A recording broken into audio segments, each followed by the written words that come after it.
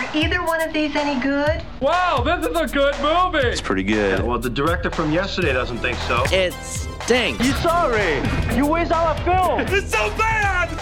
A couple big sequels lead the way this week. Welcome. Thank you for stopping by this Screening Room podcast. She is Hope Madden. He's George Wolf. And we are from madwolf.com. That's MADDWOLF. And the Screening Room podcast is sponsored by Marcus Crosswoods Theater. With a 70-foot wide ultra screen featuring Dolby Atmos surround sound and those Dream Lounger recliners that George loves. Love them. We got another one that would look good on the big screen. In fact, this one is 3D.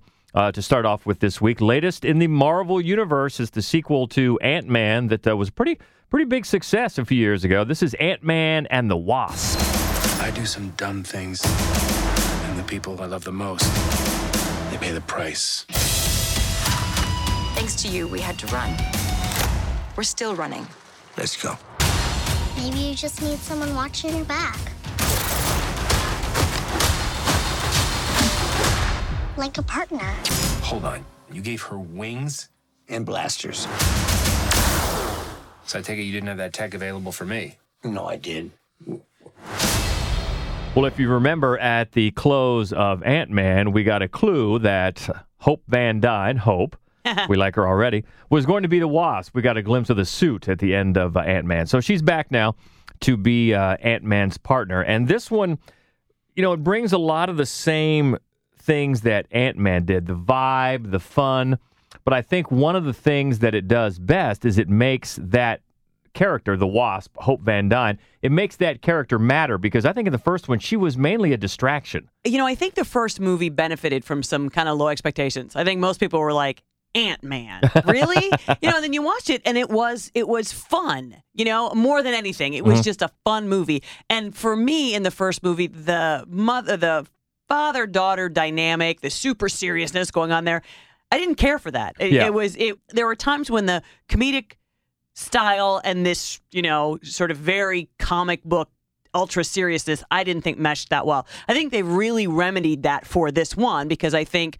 she and Michael Douglas, who plays her father, they're just more irritated than they are super dramatic. And I think it helps that the stakes are a little lower, which as you mentioned in your review, it's part of the same writing team that did Spider-Man Homecoming, and it does have that same vibe, which really suits this project. Yeah, it's funny to say scaled down because of the premise of this movie. Yeah, but pun is really not intended because that's what they do, and it's nice because we just got done with galaxy hopping and the hugeness of Thanos and Infinity War. Mm-hmm. Not to say we didn't like that movie, we did, but it's kind of refreshing just to sit back and just it's kind of a palate cleanser as we get ready for the next one. But yes, you mentioned Michael Douglas. He's back. And of course, Paul Rudd is playing and Evangeline Lilly. Scott Lang or Ant-Man and Evangeline Lilly. Is it Evangeline or Evangeline? I don't know. You know who we mean, from Lost. Anyway, so she's back. Most of the cast from the first movie is back. And I think as this one went along, it kind of reminded me of it being a family-friendly cousin to Deadpool. Because it has, Deadpool not for the families. No. Right? Don't bring your kids. But this one has the same type of wink-wink vibe. Mm-hmm. Doesn't have the obscenities or the foulness. No. And also, the star, in this case Paul Rudd, just like Ryan Reynolds in the Deadpools, gets a writing credit. Mm-hmm. And you really get the feeling that the character is so much of his own persona. Mm-hmm. Because Paul Rudd can be so funny that way with his just little snide remarks. But he's sweet, too. Yeah. It's Paul Rudd. Super likable. So super likable. Affable. Exactly. And that's what this character is, and that's what this movie is. It has that just fun, breezy vibe. The director's back, Peyton Reed from the first one. It's very funny. It's got some funny lines. And you got to give a shout-out to Michael Pena, who is same as the last movie. Same as the last one. He steals some scenes. He really funny. does. He is funny in this, has some great lines, and also some really amazing effects. Mm-hmm. They really take advantage of, the whole calling card of this franchise is getting small. Let's get small. Who remembers that from the 70s? And then they can get really big, too, which is a thing you forget about. They can get really gigantic and really small. And they really play with that with some really interesting set pieces that are really cool, especially if you've ever visited San Francisco, because they use some of those sets, some of those locales very well. But it all adds up to a fun adventure. You know, we could talk about what the plot is, but it really doesn't matter. You just know that at one point, Ant-Man says, "Do you guys just put quantum in front of everything?" And yes, they pretty much do. It's quantum this and quantum that, but it has to do with, actually, they think they can find a way. The father-daughter team thinks they have stumbled onto a way to get their wife/mother, Janet Van Dyne, played by Michelle Pfeiffer, out of this the quantum realm that she's been held in for like some 30 years. Yeah, because she went subatomic. She went subatomic because that's what she does. Atomic. And at the same time, this very mysterious character known as Ghost gets wind of this research that they're working on and thinks that it may be the last-ditch thing to save her life because she is what we call molecularly challenged. So, but there's quantum all over the place. Just know quantum. that. But it's a lot of fun. It's fun. It's funny. And yeah, it's in between Infinity Wars. I think it's a real nice just change of pace. Like there's that phrase again, scaled down. But it is, just like you mentioned, Spider-Man Homecoming. We don't always have to take on the Lord of the Universe. Right, no. You know? This time it's a little more intimate, a little more personal of an adventure. But it really worked. And also, you know it's Marvel. So you know you're going to get the Stan Lee cameo, so check. And you also know you're going to get some extra scenes. 2 stingers, usually, for any Marvel film, and this is no different. But the first one is among the best I have ever seen. It is near to perfect. It's really good. In fact, you could feel the reaction from the audience we saw it with, and me included. Yeah. I think a couple of jaws might have come agape. It was great. Now, the one at the very end of the credits is totally for fun. Oh, yeah. Totally a gag. But by all means, stay for it. But you do not want to miss the one halfway through. No, the credits, no. That was a stunner. Yeah. But I think we both have a recommendation for Ant-Man and the Wasp. I think you'll enjoy it. It's fun in a family-friendly way. No F-bombs is what we're saying. Not no a one. Deadpools. But the next one this week, definitely not family-friendly. It's the latest in the Purge franchise. After the rise of a third political party, the new founding fathers of America, an experiment is conducted. No laws for 12 hours on Staten Island. No one must stay during the experiment, yet there is a $5,000 payment for anyone who does. It's a sequel-prequel called The First Purge. Tonight, we'll see the good and evil in everyone. This is your emergency broadcast system announcing the commencement of the First Purge. Parties, you predicted a much higher level of participation. Human nature does not obey the laws of politics. What the hell is going on? You're sending soldiers into the island disguised as citizens. This country needs for this to work. No one's coming to help us. After tonight, nothing will ever be the same again. Just remember all the good the Purge does. So, franchise creator James DeMonico returns. This time, he is only writing the first 3 he wrote and directed, and he turns the directing duties over to Gerard McMurray, who's his feature debut, it is right? his feature debut, yeah. And one of the reasons that I think that this worked really well, the tone is different in this movie, the stakes are different in this movie, but also it does a nice job of telling the story from the point of view of a number of characters of color. And McMurray is a director of color, so I like that pairing.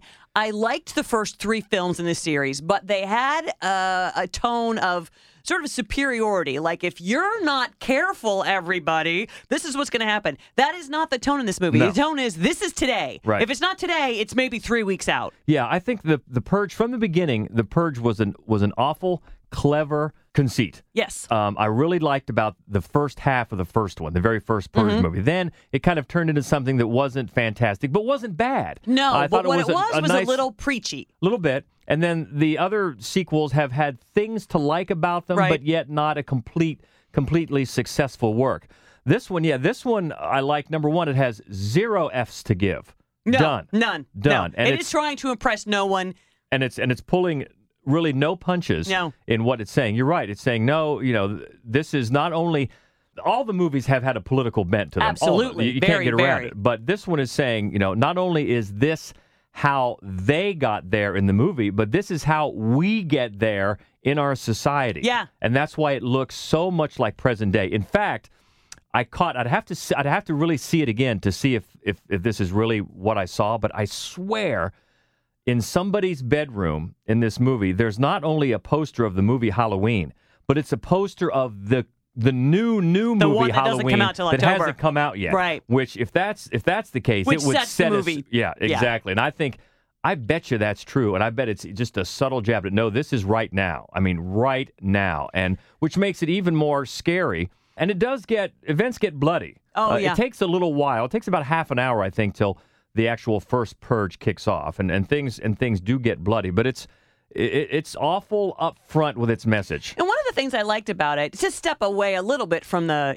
very political, very current day message, I loved that. So this is the experiment on one island that the new founding fathers use to determine whether or not the purge is going to be good for everybody. And Right. of course, the point of the purge allegedly is so that you have one night to just get the evil out, and then the rest of the year you're going to be good, right? But the truth is, it's because it's a hyper-conservative government body with, and in this film, very open, backing from the NRA that wants to rid us as a country of the lower classes. And they see this as a way to accomplish that. So in their eyes, they're basically less than human anyway. And they cost money, and they don't want to pay for social services. Makers and takers and that whole thing. So, Yeah. which kind of, as we said, has kind of been at the root of the message from the beginning. But Absolutely, it is. This one is one of right the out things in front. I like about it is that, so the idea is they will kill each other. Just give them this opportunity, right? So they pay you to stay on the island, and you get extra money if you, quote, purge. Right. But the truth is, what they wind up doing is not killing each other. Aside from a handful of psychos, they wind up doing other things that are illegal to do. And I really, and often they do it en masse. And I enjoyed that. I appreciated that because I think it's true. We wouldn't just all kill each other. It's a very small number of people who would do that. We might break some laws, but it would be more of a party atmosphere, I think. So then it comes into play about, well, maybe the experiment needs a little help. A little nudge. To get the results that we want. And then, you start seeing the bloody results of the purge that we've gotten in the first three films. Right. But yeah, I agree with you. I think it's a really bold, as we said, uncaring statement about this is what it means, and this is what the kind of I'm taking the underlying message of this entire premise and really putting it out there for anybody who hasn't gotten it so far. Right. There's no. If you don't get it in this movie, you're asleep, pretty much. But it's still, I thought it was, for just the strictly horror fans, like I said, it's bloody. It definitely is. It gets moving. And I think it's it's not an excellent film, but it was a lot better than I thought it was going to be. I liked it a lot, actually. I did. I really enjoyed it. Yeah, and I think that's a nice start for this director who will be on the map and say, interesting, see what he can do next. And that is the first Purge. Next up is the latest documentary from director Kevin MacDonald. It's an in-depth look at the life and the music of Whitney Houston, called Whitney. Loneliness calls. Her voice, I was totally knocked out. Oh, you missed something if you don't see her live. There were times when I would look up to God and I'd go, why is this happening to me? I come from a family of singers. My mom, she was a little tough on Whitney because she knew what Whitney had. There were always a lot of secrets. When you don't resolve things and you don't deal with things,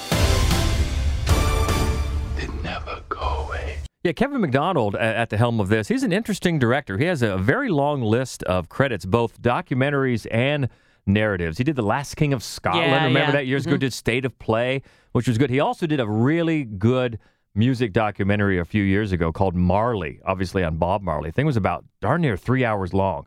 So very expansive and very good. So he's back to the music biographies here with Whitney. And, obviously at the outset, this is going to be a sad story. Yeah. And it is.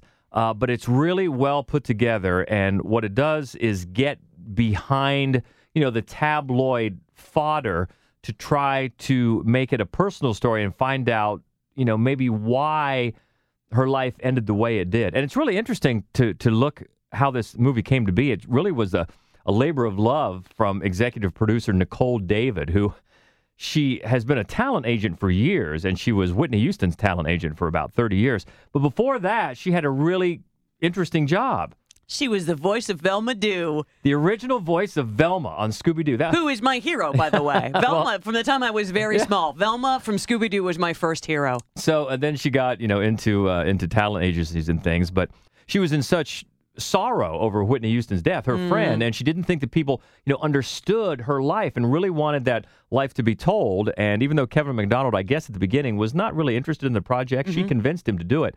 And it really turns out to be an emotional, a touching film. I mean, it's funny because as big a superstar as Whitney Houston was, and if anybody forgets, she was effing huge. Oh, she was enormous. I mean, back in the day, she signed a $100 million recording contract. Yeah, that's insane. I mean, I think she still has the record for consecutive #1 singles by a female artist. I mean, it was just insane. Oh, yeah. Huge. But the funny thing was, she wasn't a songwriter, so you didn't have really any, soul-bearing songs like Amy Winehouse. Right, because the two documentaries are similar in a lot of ways, and I think that this is one of the maybe reasons that McDonald wasn't immediately interested, is this has such a typical behind-the-music structure. Yeah, it does. Fame, and then drugs, and then tragedy. Right, exactly. But because of the intimacy of the story being told, and really because we didn't get a lot of that. She was not overexposed in that kind of way that it really keeps the movie very surprising. Yeah, it's funny because she doesn't have, everybody remembers that one, cringe-worthy interview she did, the Crack is Whack interview with Diane Sawyer, and they certainly addressed that. Other than that, she really didn't do a whole lot of interviews. The one she did do, she didn't really reveal too much. So this movie really has to rely on, he digs deep with the interviews with family and close friends who, to them, she was Nippy. That was her name. And the movie kind of sets up two personas. She was Nippy to her intimate friends, and then she was Whitney Houston to the world. So it relies a lot on these interviews and also a lot on some home movies that are bittersweet. So, and you get a look behind, there were the whispers of her relationship with her longtime friend and assistant, Robert Crawford. Then there's the rumors of the sexual abuse by a family member, and all that is covered. And of course, the drugs and Bobby Brown, who does not come off that well in this movie. If you could, that's shocker. You're right.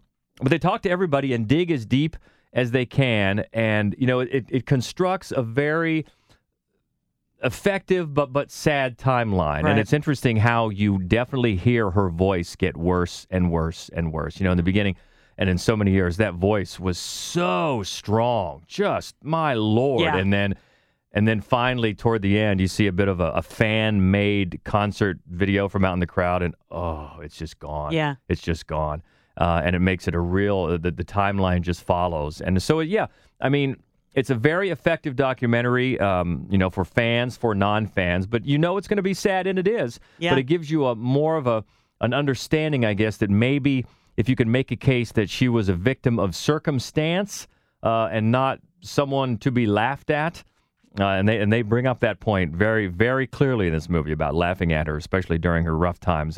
This movie does that, so I would definitely recommend it. It's a good music documentary. Whitney's out this week.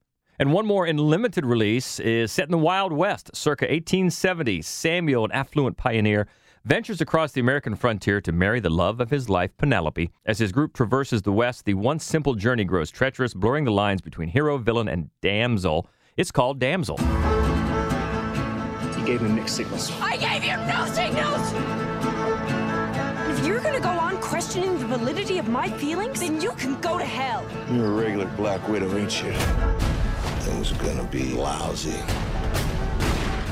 in new and fascinating ways. You always said the miniature horse were the cutest, most beautiful creatures you've ever seen. I never said that.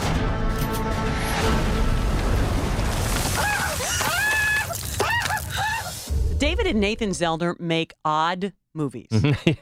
And I was eager to see this one because you and I loved their last movie so much. Kumiko the Treasure Hunter. Wasn't that great? It was so good. It was so unique. It was so unusual. And unexpected, And gorgeous. Yeah, so if you haven't seen that, look it up. But anyway, back to this one.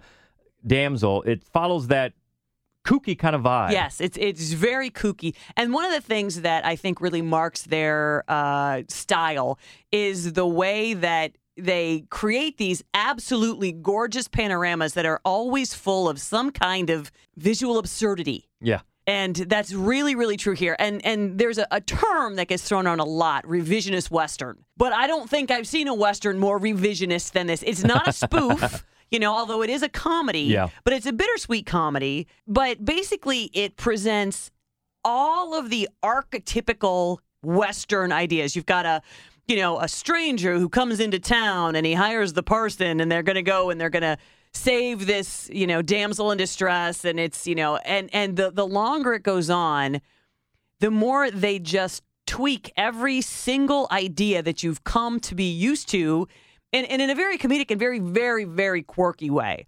And in the end, basically, Penelope, played by Mia Wasikowska, she is repeatedly, the next man just tries to take possession. And then the next man, it just repeatedly she has to be, and it's a very, very interesting take because generally these revisionist Westerns, rightly so, look at a Western from the point of view of Native Americans because that is really the dichotomy that we are not used to. It was fascinating to me to see one that actually just shows how horrible it would have been to be a woman. Yeah. Yeah. And also we haven't even mentioned yet, Samuel is played by Robert Pattinson. And who's awesome. We're going to make a lot of fans, including my cousin Jenny, very happy when to say that he is fantastic. He's so good. He's so funny. He creates such a great character, really memorable, very odd character. But you know what? He's been coming on here for a few years. If you haven't seen Good Time, that was so good last year. That's right. That's right. right. He's been showing his chops. I loved Cosmopolis. Not a lot of people did. Yeah, he's been showing his chops for a few years now, so this shouldn't be that surprising. But just in case, all the Robert Pattinson fans, yeah, he's good. One of the things I liked about it, right from the very beginning, he smiles, and that kind of famous snaggle tooth that he has. It's a gold tooth in this one. So they've he's so odd and so enjoyable. He just steals every scene to the degree that honestly the film suffers when he is not in it. And for that reason it does lag a little bit. But it's a really, really clever conceit, very well executed. So I enjoy and recommend Damsel. And with that, it's time to go to the lobby. In the lobby, we check out what's new in home video this week, and the first one up is Blockers, comedy that I thought was pretty darn funny. You do like a raunchy comedy, I do George. like a raunchy comedy, and it's Blockers, but it's really cock blockers. Because if you've seen the poster, it's got the rooster up there. And remember the first time we saw that poster, it took me a minute.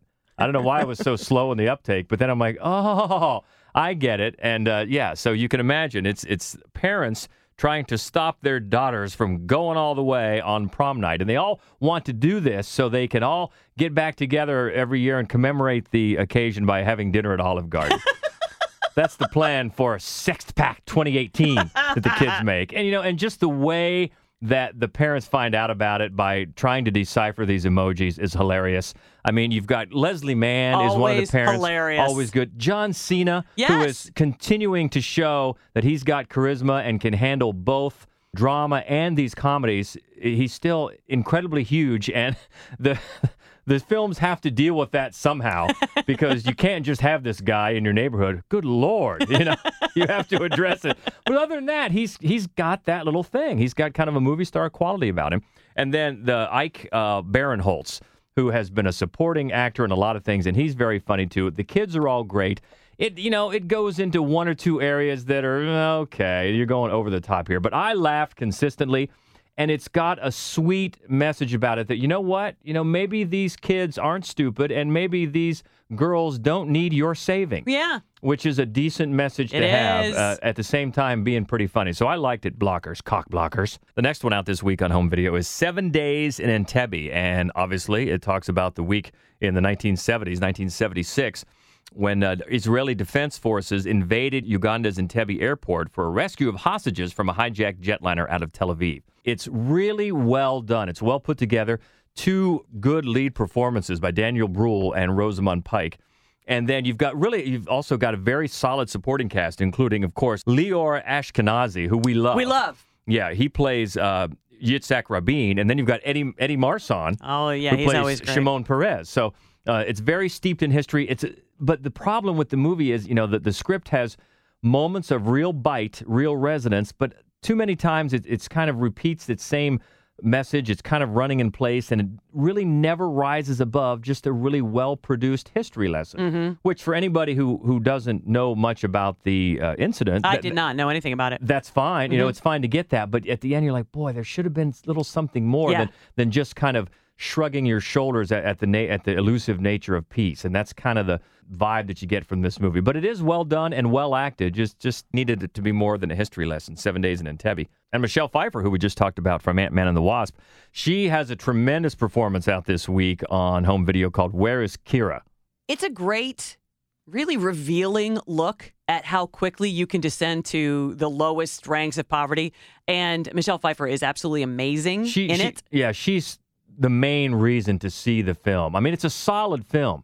I don't think it's a great film, but it's really elevated by her performance. And she's backed up by Kiefer Sutherland. Yeah, who's very, very good. Who's very good. But she plays a woman really caught in circumstances that make her make some dangerous choices. Not only shows the sad nature of aging in America sometimes, and then a very slippery slope to, like you said, to poverty. Yeah.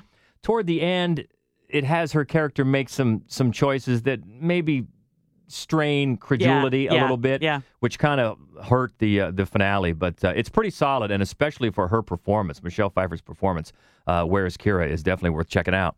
Next week, something for everybody. Skyscraper, right? The latest from The Rock. I think, didn't we just see, and I don't know if it's real or not, but they have a poster that definitely mimics, is a complete homage to the poster from Die Hard. Yes. My all-time favorite movie. So if that's the way they're going and they're just owning it and admitting it and taking it and running, well, thumbs up to you. Yeah. So we'll look for that one next week. I'm less excited about that one, I think, than you are. The one I'm really looking forward to is Sorry to Bother You. Oh, me too. Cannot wait to see that one. I'm less excited for Hotel Transylvania 3 Summer Vacation because I hated the first one because I like monsters. Yeah.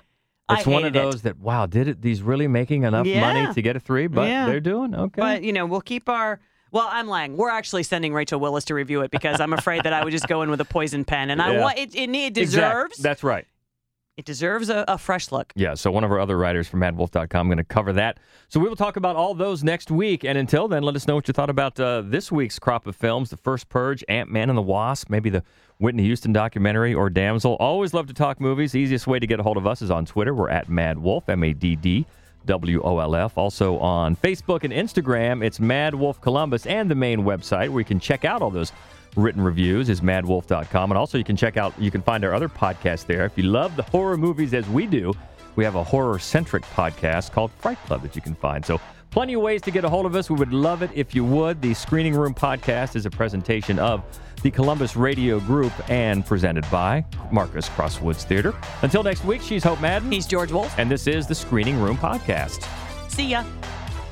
I do wish we could chat longer, but I'm having an old friend for dinner. Bye.